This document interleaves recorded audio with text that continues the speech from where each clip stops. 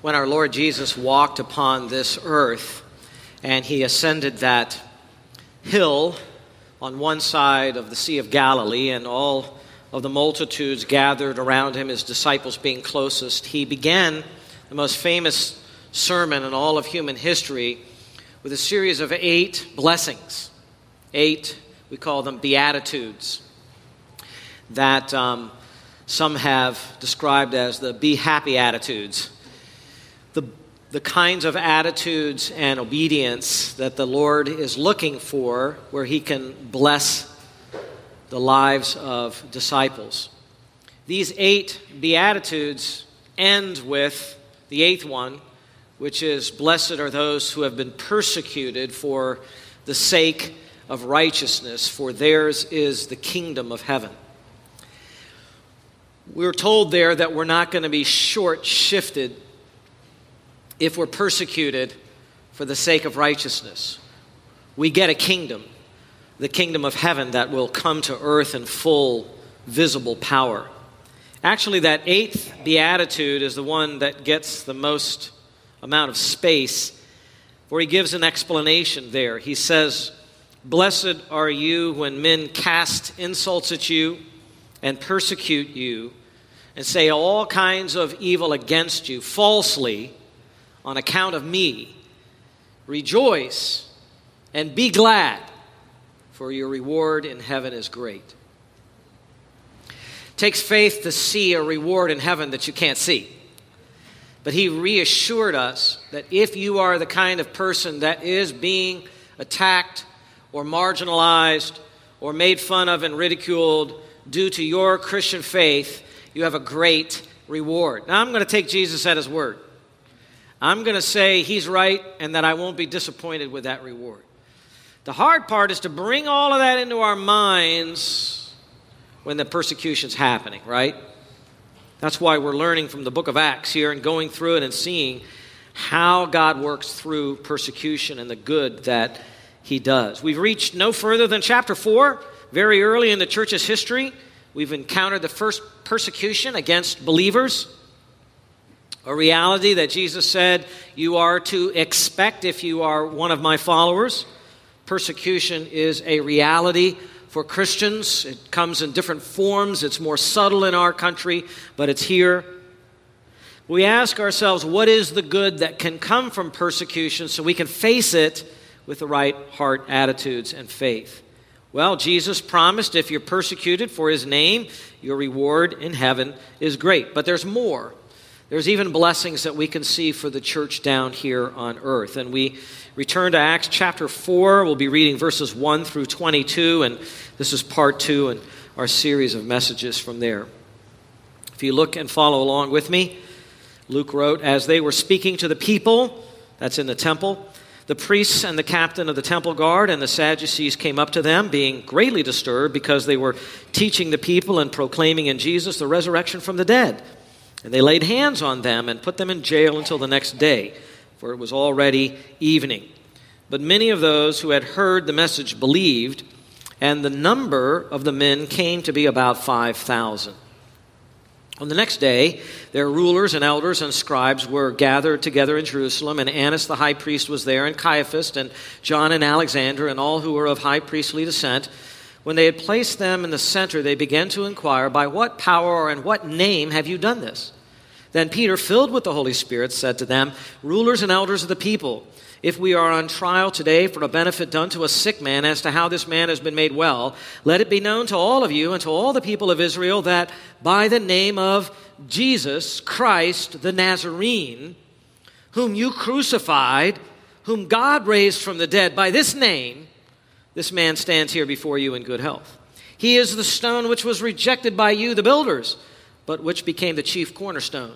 And there is salvation in no one else, for there is no other name under heaven that has been given among men by which we must be saved.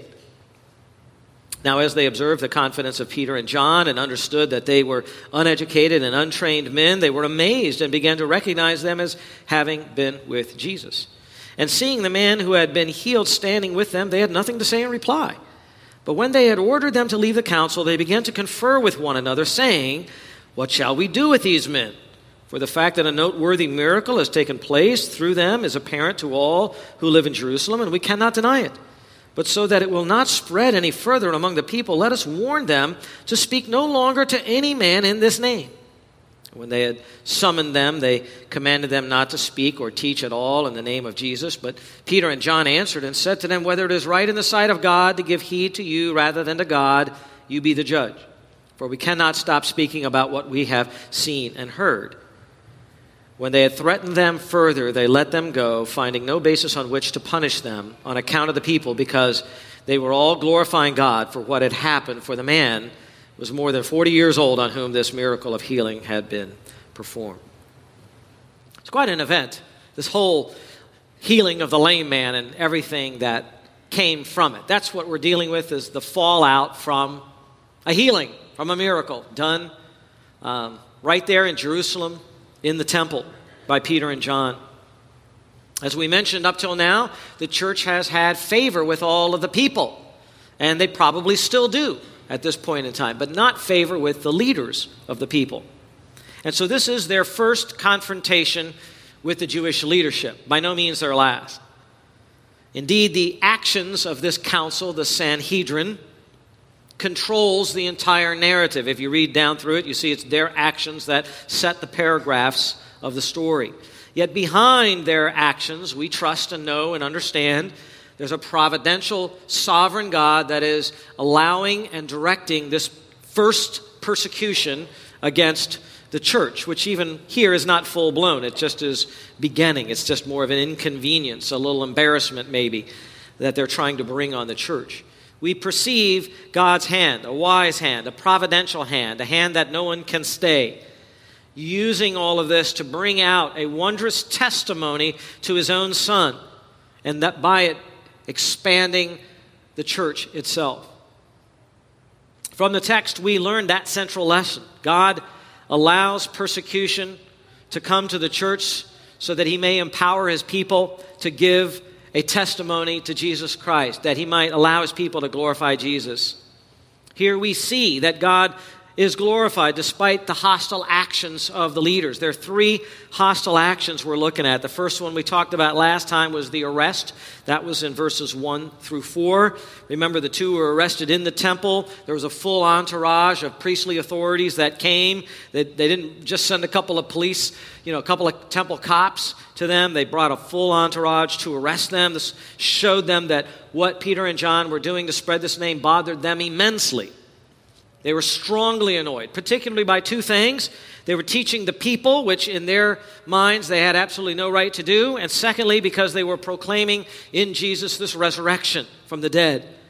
So they put him in jail, which is not really a punishment. You could see later there was no reason to punish them. It was more of a holding place to make sure that they could have their hearing for the next day. They wanted a formal hearing. In verse 4, Luke notes that all of this has resulted in the growth of the church. The proclamation there and the fact that the people probably had some awareness that the leaders were against this gave them even more intrigue as to what this message was about.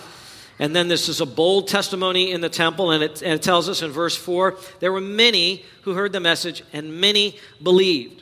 The leaders are trying to find a way to put a cap on all of this, but the Holy Spirit is producing many who believe. It even gives the number about 5,000. We mentioned how Luke has been tracking the growth, the numerical growth of the church in Jerusalem. From 120 disciples before the church was born in Acts 1:15 to 3,000. These are probably rounded numbers in Acts 2:41. Now it's grown in Acts 4:4 to about 5,000. It's going to continue to grow. We get the next note in Acts 21:20 to what Luke just describes as many thousand. The first church was a mega church. It was a mega church by the plan of God. God wanted to use it to affect an entire region. And we learned and applied that it is sometimes God's will to produce large churches so they will have an impact on their surrounding region. For those who talk about church growth as if it is a bad thing, please understand that here the Holy Spirit is testifying over and over again that this is the will of God, that he grows his church. In fact, God even allows persecution to hit a large and happy and productive church, not so much that it will continue to grow larger, but that its impact will grow larger and it will spread into other geographical regions. We'll see as we go through Acts that that's exactly what happens with the increased persecution here that starts in these early chapters. Today we come to the second hostile action of these leaders against the church, and that is their interrogation. The interrogation in verses 5 through 12. Verses 5 through 12. Starting and reading from verse 5 again, it says, "On the next day, their rulers and their elders and scribes were gathered together in Jerusalem, and Annas the high priest was there, and Caiaphas, and John and Alexander, and all who were of high priestly descent. When they had placed them in the center, they began to inquire, 'By what power or in what name have you done this?'" I try to envision what their face looked like. They tilted their head, and they looked down their noses at them, and "By what power do you do this? What name allows you to do this?" I don't know how they said it, but that's kind of how I envision it. This is a formal examination of Jews who dared to teach other Jews in the temple. That little note in verse 7 that they placed them in the center accords well with what we know about the practice of the ruling body of the Jews outside of the New Testament. They typically would sit in a semicircle, and they would put the accused or the one that they were trying to examine right there in the center, and there would be any witnesses that would be needed standing by somewhere. And then they would examine him. "This is what you said. What did you mean by that? We heard that this is what you did. We have witnesses that prove that. How do you speak for yourself?" And a lawyer was not usually brought to defend them. They had to defend themselves. They had to, the council had to hear from their own mouths what it was that they were doing. It was a way of getting direct testimony so they could then give a ruling as to what they wanted to do. The fact that this happened the very next day and the apostles were only in jail for the night indicates how seriously the rulers were taking this spread of the name Jesus. I know today it's hard to think of masses of Jews believing in Jesus, but every last Christian before they were even called Christian was Jewish. And there were thousands of Jews that looked at their scripture and looked at the evidence for Jesus and said, absolutely, he is the Messiah and he is raised from the dead. This Jesus, though, for the rulers was a conundrum. The rulers thought that they had eliminated Jesus when they went to Pilate and said, "This man says he's a king. Let's do away with him." And he got the people, "Crucify, crucify." That's probably how it sounded. It probably was a lot louder. And they yelled it out, "Crucify, crucify." And they thought, this is good. And when he hung on the cross, do you remember they hurled insults at him? He saved others, let him save himself. Jesus is gone. He's over with. He died on a cross like a criminal. Don't worry about him. I mean, in their mind, this was a slam dunk. But now, Jesus just keeps bobbing back up all over the place. And they consider it a hefty enough problem to confront the followers of Jesus head on. Please take a moment to behold how evil men and unbelieving men in power do try to contain the message of the church and the message of the gospel. They really do. They try hard. They harness all of their powers and their resources. They use their influence. They want to shut it down. But as you read forward in the book of Acts, you realize their efforts only serve to strengthen the church and move the church along. It's just like Satan. He tries to stop what the church is doing. He tries to stop what God is doing, and it only serves to further the work of the church. God is so brilliant. God is so resourceful. The gospel can never be contained. It just can't be. What is the gospel? It's the word of God. Who's God? The omnipotent being. Who can put a cap on the words of a being who is omnipotent? Who would be able to stop his words? God's word carries God's power behind it. There are various groups who have tried for over 2,000 years to quash the Bible, and yet it keeps spreading. Either it spreads openly, like we're doing it now, or it spreads quietly behind doors. But it crosses borders, it escapes prisons, it runs down the highway, it penetrates into the deepest corridors of institutions. No one can stop it. Like Paul wrote, we mentioned this verse last time in 2 Timothy chapter 2. He says, "I'm in jail, but the word of God is not in prison." Now, who are these men who think that they could suppress the message of Jesus? Next, Luke decides to itemize them, to describe those who comprise this ruling body. He mentions 3 groups, and then he puts forth 4 names. First group is rulers. These are not civil rulers, but they are religious rulers. They were the senior priests. Back in chapter 3 and verse 17, it refers to them as the ones that were responsible for Jesus' death. The second group is elders. These are the civic leaders, the tribal chiefs, the family heads. They were usually older in age, as the very name indicates. Later in the book of Acts, this term will be used both for older men in Judaism, also those in the position of leadership as elders in the church. Then there's the scribes. Who were these guys? They were the Bible scholars of the day. They actually were mostly Pharisees, even though that's not mentioned here. They are men who were very acquainted with the Bible. They constantly studied day and night the law of Moses, yet often they were blind to what the meaning of that was. You know, Jesus confronted a lot of the Pharisees and the students of the Pharisees when he said, "You search the Scriptures because you think that in these Scriptures you have eternal life, but it's these that bear witness of me, and you're unwilling to come to me so that you may have life." They knew the minutia, but they didn't get the message. Please see how men can be very well educated and versed in the Bible, knowing minutia of Scripture better than any of us here, but miss the whole meaning and message. And so the Sanhedrin was a mixture of Pharisee and Sadducee. Probably the Pharisees, as it's listed here, had more clout. The priests seemed to be much more in power in Jerusalem, and so they had more influence. Now there's 4 specific names that are given. And by the way, this also shows that Luke was gathering specific information. He was checking his sources. There's no reason to list out the names of people that were present in a council if he wasn't trying to show and indicate that all of this was well researched historically. The first name that is given is Annas. He is mentioned as the high priest, and that might be a little bit of a head scratcher since he only served as high priest from 6 AD to 14 AD. This is somewhere around 30 or 31 AD. Darrell Bach, in his commentary, explains it this way. He says that Annas was the patriarch of the family that held high priestly power. And he was that for several decades. And so he's given that title, high priest, here. Today, someone who's been a congressman or been a president still is going to refer to as Mr. President or Mr. Congressman or something like that. They're still given that honorary title even though they no longer have the office. That's what's happening here to Annas, except in Annas' case, he is no little puppet. He's actually the guy behind the scenes that's pulling all the strings. He's the guy in real power.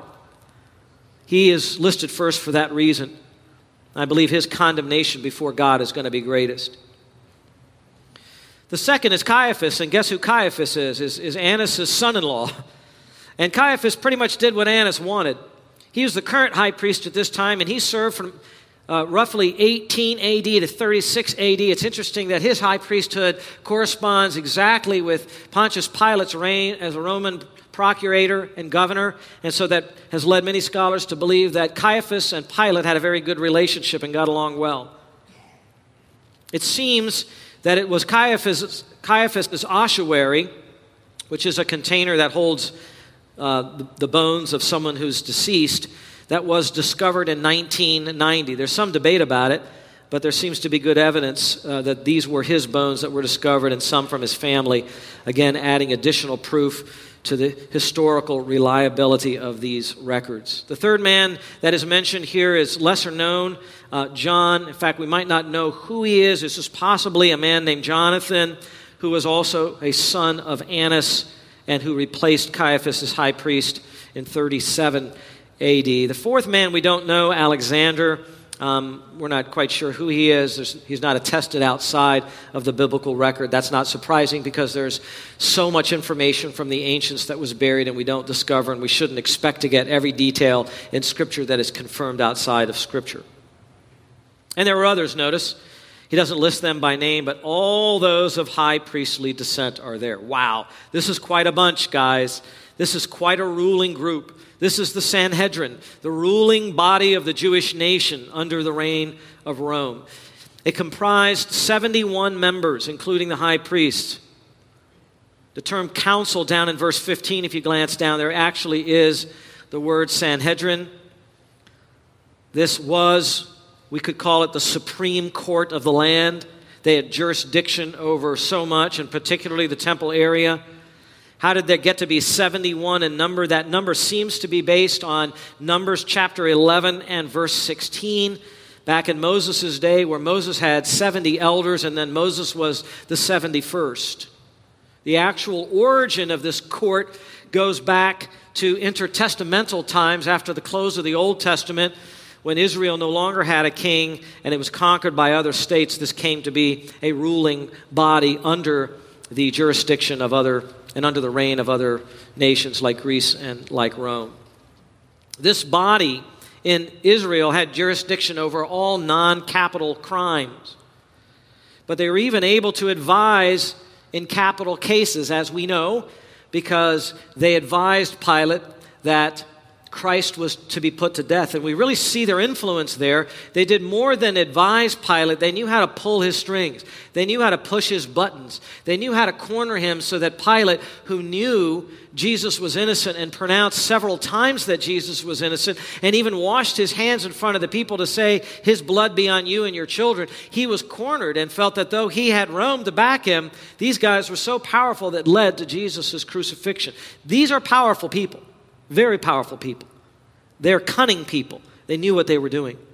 And so the point here is that the opposition to Christianity is widespread and persistent among the Jewish leadership. All of the priests at this point in time, at least the leading priests, seem to be in agreement against this movement. This is the same evil body that had Jesus put to death. If you want to understand why God destroyed that generation of Jews, so much so that people today have a hard time believing that God even has a future for the nation of Israel, but he does because his word says so. But why the nation at that time was so greatly rejected, just look at the persistent evil and resistance of this body, and you have all the explanation that you need to know why in those years 68, 69, and 70 AD, Israel and Jerusalem were destroyed as a nation, and the people were taken off of the land by the Romans and treated so harshly. It goes back to their mass and persistent hatred of the name Jesus of Nazareth. They hate that name. That name challenged everything that they were. That name was declared as king, and they did not want to give up their rulership. And so they lower their eyes on these two fishermen from Galilee. And in their pomp and in their status, with their nice robes that they had on, they began their inquiry. Luke does not present every question that might have been asked of the apostles, but there are two main questions which are accurate of their words. And really it's one question that has two parts to it. The question is, by what power or in what name have you done this? That's their concern. They don't deny, please notice, that the lame man was healed. They don't deny there was power. They don't deny that a name was used. They want to know, what power did this? What name? They're concerned. The teaching, the power, the source. Now, there is actually a biblical reason why the ruling council of the Jews would want to inquire what someone was teaching the people of Israel in the temple or even elsewhere. Back in Deuteronomy chapter 13, in their own law, in verses 1 through 5, the Jews were told that if a prophet arises among you and he starts to prophesy and he provides a sign, a miraculous sign, and the sign comes true, but he says, "Let us go after other gods," you need to know that I have not sent that prophet. There may have been miraculous power that was used, but because they're misleading the people, I did not send that prophet. You do not need to fear that prophet. Actually, take him out and stone him to death. He's a false prophet. And so there is a sense in which the letter of the law is being followed here. That false prophet was not to be feared. They had a right to ask him, what name did you do this by, and where is the power from? The lame man was healed. Power was used. Give your testimony. How did you do this? Who is empowering you? Who do you speak for? By what name do we see this display of power? Later, notice they call it a noteworthy miracle. What's the name? In Greek, the word name is onama. And it's recognized that the name is providing the power. The name stands for something, and because of that, the name is great, and the name carries power. The name of the person is powerful. There's authority. If someone came to you in the name of a king and said, in the name of King Charles, do such and such, you'd know that if you disobey that, you're disobeying the authority and the power of the name. The name carried weight. The name carried power, in this case, authority. In this case, miraculous power. The name had power, that's true. All we do, by the way, in church is in the name of Jesus, right? It's His name that defines everything that we do, and it's His name we try to lift up when we do that. All of the teaching that we do is in the name of Jesus. All of the action and service is in the name of Jesus and for the benefit and growth of His kingdom, yes? Christianity functions down on earth because of that blessed name. Jesus, Jesus, that blessed name. We preach Jesus, and then sometimes we suffer for preaching Jesus. You should be known as a Jesus person. And when you're known as a Jesus person, you need to be ready to suffer because of that. You identify with a name. You don't bury the name. You don't make the name way off to the side. I believe in God. Which God? The God that Jesus teaches. God is too generic. It's not good enough. You have to be known as a Jesus person, you see. And so they were. It's that name. 1 Peter 4:4 says, if you are reviled for the name of Christ, you are blessed because the Spirit of glory and God rests on you. In Matthew 10:22, Jesus said, you will be hated by all because of my name. We were told. Take the name Jesus, put it on you, put it on your forehead, put it on your Bible, put it on your desk at work. You're going to be hated. You're going to be hated. Evangelism is done in the name of Jesus. We don't go out and just talk about how you can have a personal relationship with God. It's not good enough. We go out and we say we're explaining the good news of Jesus the Messiah, and we put that forward. We don't hide that. In 3 John it says they went out for the sake of the name, accepting nothing from the unbelieving Gentile. In Matthew chapter 12 and verse 21 it says, in Jesus' name the Gentiles will hope. That's the name. In Ephesians 1, it's the name that is above all rule and authority and power and dominion, and every name that is named not only in this age but also in the age to come. There never will be a name greater than this name. It's the greatest now, it's going to be the greatest then. Why would we be embarrassed of that name? Why would we be ashamed of that name in any way? That name has power. Unbelievers evidently can harness that power and use it in a miraculous way. It has so much power. You say, what do you mean? Matthew chapter 7, verses 22 and 23, Jesus speaking, He said, many will say to me on that day, that judgment day, Lord, Lord, did we not prophesy in your name, and in your name cast out demons? That takes power. And in your name perform many miracles. And it's assumed that they actually did that. And then I will declare to them, I never knew you. Depart from me, you who practice lawlessness. They had power, they had no godliness. So these ruling priests want to know the name and the power. By the way, did you know Jesus was confronted with a similar question? Would you like to know how Jesus would handle all of the dignitaries and the leaders when a lot of them came to Him in the context of debate and wanted to catch Him in His words?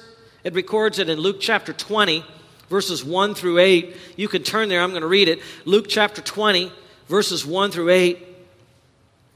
It says there, on one of the days, while Jesus was teaching the people in the temple and preaching the gospel, the chief priests, there they are again, and the scribes with the elders confronted Him. Same entourage. Verse 2 of Luke 20. And they spoke, saying to Him, tell us by what authority, power, you are doing these things, or who is the one who gave you this authority? They want to know. What are you doing this by? And Jesus answered and said to them, I will also ask you a question, and you tell me. See, Jesus had His own authority. Was the baptism of John from heaven or from men? And they reasoned among themselves, saying, if we say from heaven, he will say, why did you not believe him? And if we say from men, all the men will stone us to death, for they are convinced that John was a prophet. And so they answered that they did not know where it came from. And Jesus said to them, nor will I tell you by what authority I do these things. You don't have a right to know. That's how Jesus handled him. By the way, if your view of Jesus of Nazareth is some weak, wimpy guy, you better reread the Gospels. This guy was tough. That's the true historical Jesus. But not us. We're weak. We're foolish. We wobble in our legs. We get worried. I do too. What would we do having such an august body standing before us, renowned for their ability to punish?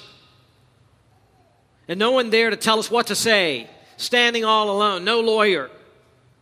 The threat of punishment be upon us. These are the same guys that put Jesus to death. They know that. We might buckle at the knees, right? We might compromise the message. We might go back to the church and say, guys, we got to tone it down a little bit. We could keep believing in Jesus. We just got to kind of tone it down a little bit. Peter and John did not know this was coming on that day. Just because they were apostles and prophets doesn't mean God reveals everything in the future. Most things they didn't know. They didn't know what was going to happen to them that day. They're just going along in life. They were going up to the time of prayer, going to the temple, doing what they ought to do. There's a lame man. They heal him in the power of Jesus. A crowd gathers. They preach to them the word of God. Now they're arrested. Then they're in jail. Now they're brought before this body. They're surrounded by this council, the greatest and most renowned council in their entire country. Be like us standing before the Supreme Court with the threat of punishment and power all invested in one group with no lawyers, cameras on us. Many of us would fold under this kind of weight to our own shame. Listen, if you want to be bold for Jesus Christ, you can't just read the Bible and say, yeah, that's good. Let's be bold. Look at those guys. I want to be like that. If you want to be bold, you have to be holy. And if you want to be holy, you have to dedicate your life to Christ and live for Christ. Do you understand that? If you want to be holy, you have to deny yourself. You have to be denying yourself now. You won't be holy if you don't deny yourself now, and you won't be bold if you're not holy. It starts now with who you are, how you live day by day. Those little things that come along the way. Not a great counsel, but just one guy may just wonder and look at you strange for the way you're holding your Bible or something like that. How do you handle that? Who do you live for?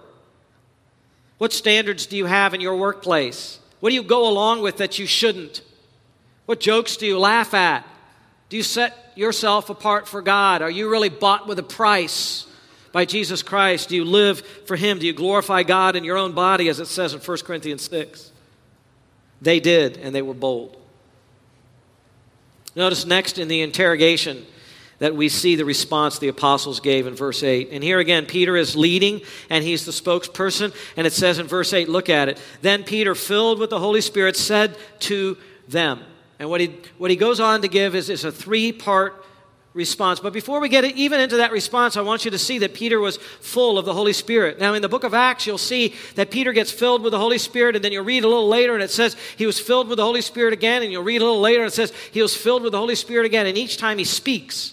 And that's because that kind of filling of the Holy Spirit, with the Greek term pimplemi, that kind of filling was a periodic filling that the Holy Spirit would give apostles and prophets so they could give forth a prophetic utterance. They could speak forth the word of God. All believers are commanded to be full of the Spirit, but in a different sense, not in that sense. We're not all prophets and apostles. We're not writing the Bible. We're not giving new revelation.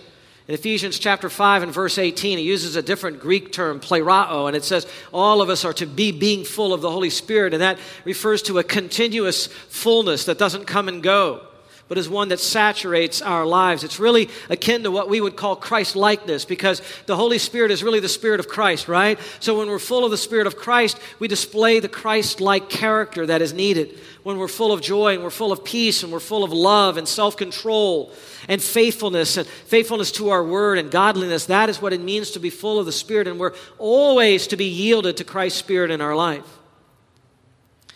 But Peter was full of the Spirit probably in both senses, and he's being empowered to speak here. And I've just mentioned that because we cannot handle persecution in our own power. Well, when we yield to God, then He fills us. He fills us with understanding, and He fills us with power, and then we can handle persecution. Sometimes in my Christian life, I've kind of thought ahead and I get worried. I'm like, what happens if this happens? And what happens if that happens? Have you ever done that?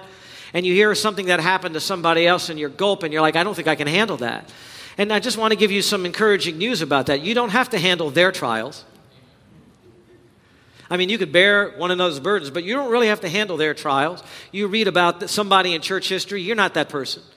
You have to handle your trials, and God will give you the grace to handle your trials when they come. And so you don't need to be worried. So Peter's response goes like this in 3 parts. First is his address. At verse 8, he says, rulers and elders of the people. Now that is a polite address. Do you see that? That is respectful. He didn't say, you bunch of dimwits. He gives them the title that they have earned. In fact, if you really think about it, Peter and John have been respectful throughout this entire process. They did not try to resist arrest. They did not revile the officials who arrested them. They did not yell words at the temple cops. This is what we are taught as Christians, right? Not to make fun of dignitaries. We're not to do that. Officers and dignitaries, we're not to do that. The late night comedians do that to make a living. We are not to do that. We are not to promote that. Whether the person is good or whether the person is bad is irrelevant. Whether you agree with their politics or disagree with their politics is irrelevant. Romans 13:7 says, render honor to whom honor is due. And that refers not to their character, but to their position. In 1 Peter 3:15, it says when you're giving evangelism and you're giving your testimony and you're giving an account of the hope that is in you, your Christian hope, do it with gentleness and reverence. But what if the person I'm talking to is a total idiot? You give it with gentleness and reverence to the best of your ability. To the best of your ability. Some people, it seems almost impossible to speak something respectful of them. I get it. But we do it to the best of our ability. And so Peter and John do that here. The second part of Peter's speech is his clarification. And this has a little bit of humor to it, I think. Why were they arrested?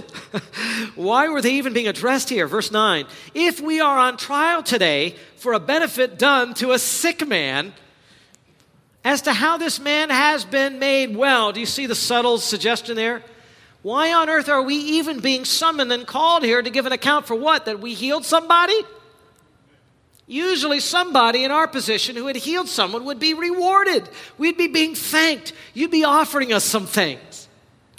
Why are we being called in here to be questioned like this? But then he goes on and he gets to the part that he really wants to get to. And you always see this with the apostles, and that is they wanted to proclaim Christ. Look at verse 10. Let it be known to all of you and to all the people of Israel that by the name of Jesus Christ the Nazarene, whom you crucified, whom God raised from the dead, by this name, this man stands here before you in good health. Notice the man was present. He's a witness. Peter says to them, let it be known. Let it be known. Please learn from his boldness here. Paul said we've not been given a spirit of timidity, but a spirit of what? Power and love and discipline. 2 Timothy 1:7. The apostles boldly declared the gospel. And they said, there's no longer any excuses for any of you leaders. Let it be known is not just a way of starting something. It was a way of saying, all of you rulers and all of the people you represent behind you, the entire nation, this is the time now where all of the nation and all of you need to know something. You need to know that Jesus Christ is the name that God is working through now. The time of ignorance is over. You can be forgiven for the fact that you did not recognize Jesus as the Messiah. There's forgiveness for that. You crucified him and God is still willing to forgive you. You were ignorant what you did. Remember, Peter preached before that you killed him in your ignorance. You didn't really know. But no longer any more ignorance. Now you know. Let it be known.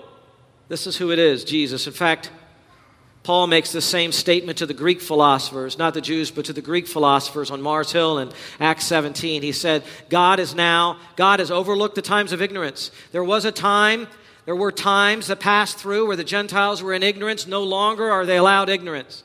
Now, God is declaring to all men everywhere that they must repent. This is the time of knowledge, not the time of ignorance. They need to know. And so Peter boldly and unapologetically declares the name by which the power to heal the lame man was given, and that name, he belabors it. He doesn't just say Jesus. He says Jesus the Christ, the Nazarene. No doubt at all about who he is. His hometown is mentioned. Jesus is the name that healed him. Jesus is the name. Sometimes people wonder, could Jesus have been called another name? I mean, would it have been okay if Mary and Joseph had given him another name? And the answer is no. This was always to be his name. This was the name given directly from heaven. Most parents get to name their own kids, right? Not Joseph and Mary. Angel Gabriel appeared to Joseph and said, he will be called Jesus because he will save his people from their sins. What does the name Jesus mean? It means Savior. It's a shortened form of Yeshua, Joshua, and it means Jehovah saves. That's his name. That's the name.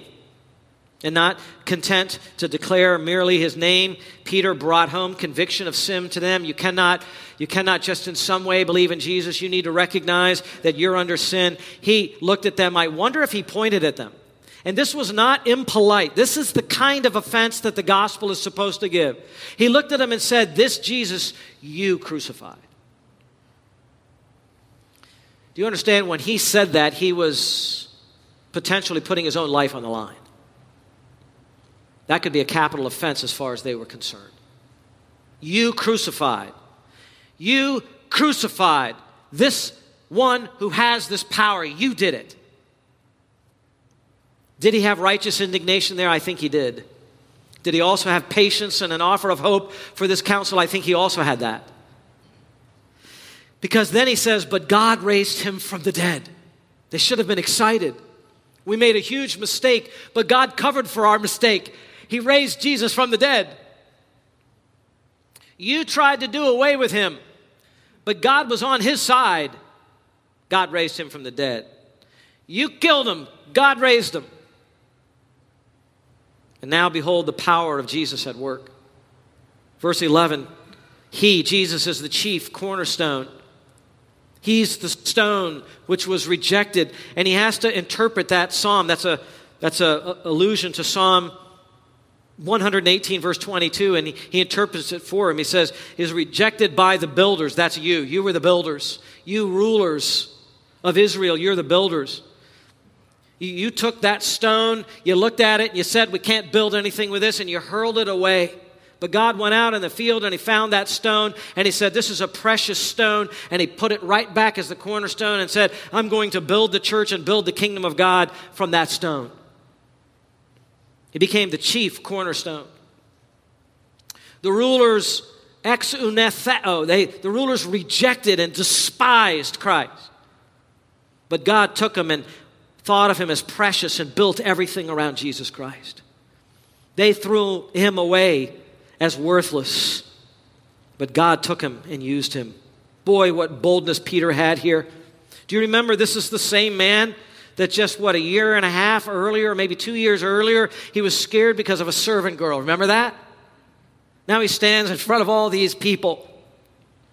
Dr. John MacArthur summarizes his boldness and his testimony here. He writes, in the very citadel of the Sanhedrin's power, Peter put his judges on trial by proclaiming the truth about the living Christ to those responsible for his execution.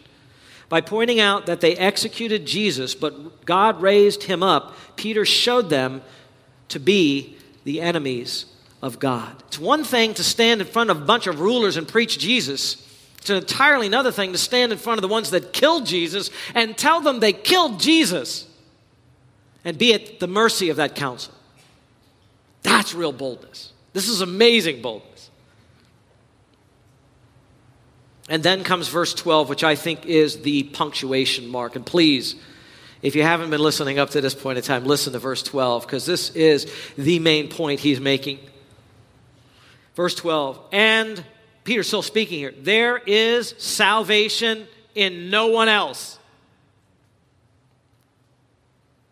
For there is no other name under heaven that has been given among men, by which we must be saved. Peter here is a good Protestant. He's preaching solus Christus. Salvation only in the name of Jesus Christ. Not Mary, not Muhammad, not Joseph Smith. No other name. One name saves. One name only. Jesus is the Savior. You ignore Jesus, you throw away eternal salvation. You try to add someone to Jesus, you don't really believe in Jesus, you throw away eternal salvation. If you don't think Jesus alone can save you and that only Jesus can save you, you're not saved. This is so clear. Salvation is exclusively in the person of Jesus Christ. Now understand that when Peter was saying this, he was holding out hope for these people.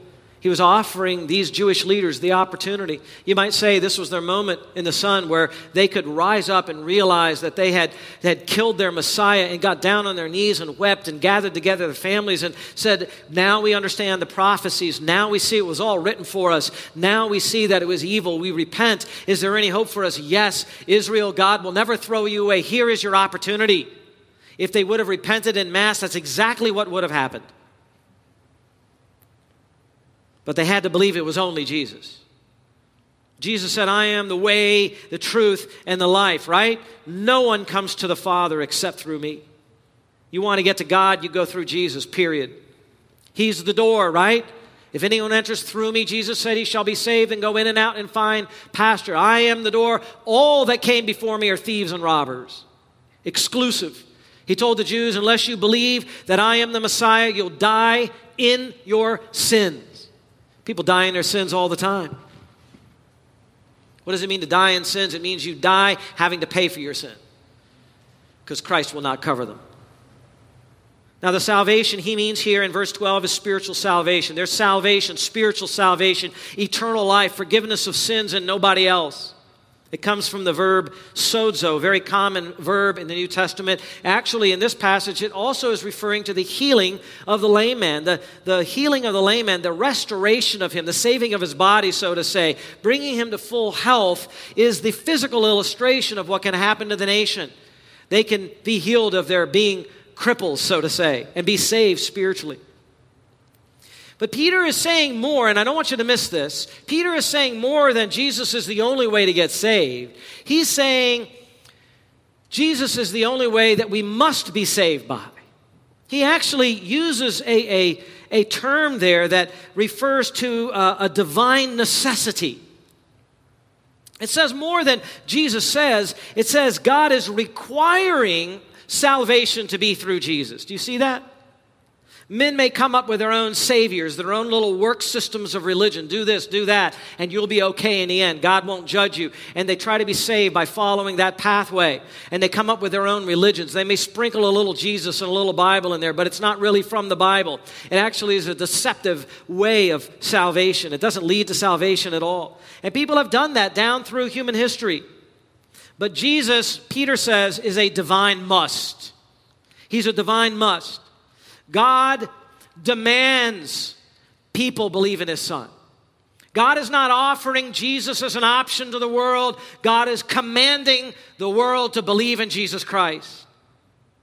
God refuses to deliver any soul apart from the name of Jesus Christ. The idea that you can follow another name and think that God counts your sincerely following another name is the same thing as following Jesus is not only ridiculous and illogical, but it is rebellious towards God himself. God said, this is my Son, believe in him or else. Why should you believe in Jesus? To get saved from your sins? Yes, but more than that, because God commands you to believe. 1 John 3:23. This is God's commandment, that we believe in the name of his Son, Jesus Christ. Don't ever go out there and share Jesus. You offer Jesus, that's true. You offer them life, but you tell them the consequences if they reject him. There is salvation in nobody else. The writer of Hebrews says, how will we escape God's fierce salvation if we neglect so great a salvation? God's fierce judgment, if we neglect so great a salvation. Jesus is the cornerstone of God's work. Nothing gets built that is not built on Jesus. People today, they want to talk about God and not Jesus. God will not allow himself to be talked about except through Jesus. Coexist is a slogan that God rejects. He rejects it. We preach an exclusive Christ in an inclusive age. We don't do it because we like to be controversial. We do it because we don't want to deceive people. Because when they die, they will find out their salvation and nobody else. Jesus said, enter through the narrow gate, for the gate is wide and the way is broad that leads to destruction. And there are many who enter through it. For the gate is small and the way is narrow that leads to life, and there are few who find it. Did you find it? Did you find the gate and the way? Have you come to Christ and said, I give my life up? Jesus said, if you try to hang on to your life, you'll lose it. Jesus said, if you give up your life for my sake, you'll find it. Have you given up your life? Have you said no to you and yes to Christ? If you haven't, whatever faith you think you have is not a saving faith. The only faith that saves is the faith that says, death to me and life to Christ. Let Christ be born in me. My life is unacceptable.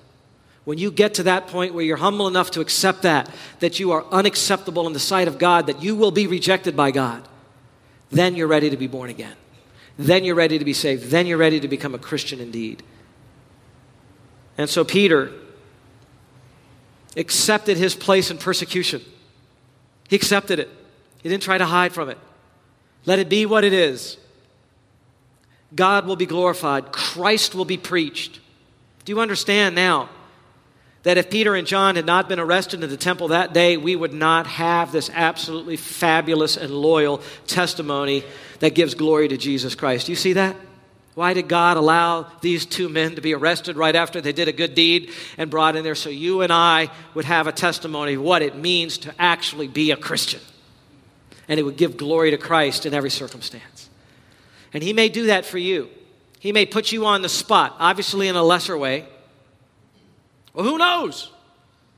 Some terrorist gets to you, puts a gun to head and says you're a Christian. Turn and look at him and say, I am so most gratefully a Christian. And if I die now, I want my last words to be, I praise my Lord and Savior Jesus Christ for saving my wretched soul, for dying on the cross for me and being raised from the dead. And by the way, you could be saved by him also.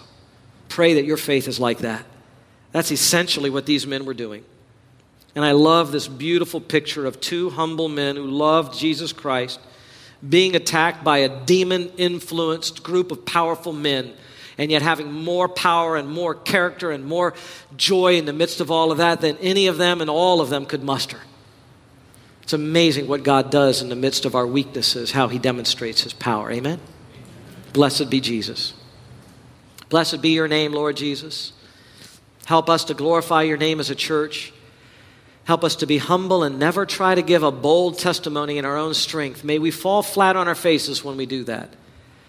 Teach us every day to wake up and come to you and acknowledge our weakness and dare not rush into the day and into the world without being ready to bear a testimony for you, that in our weakness you might shine your glory and that our lives might be there to honor you. Father, forgive us our sins when we have denied knowing you, and maybe even in subtle ways, and strengthen the knees of your people by making them full of your Spirit. Thank you for speaking to us from this text today. We pray it for Christ's sake. Amen.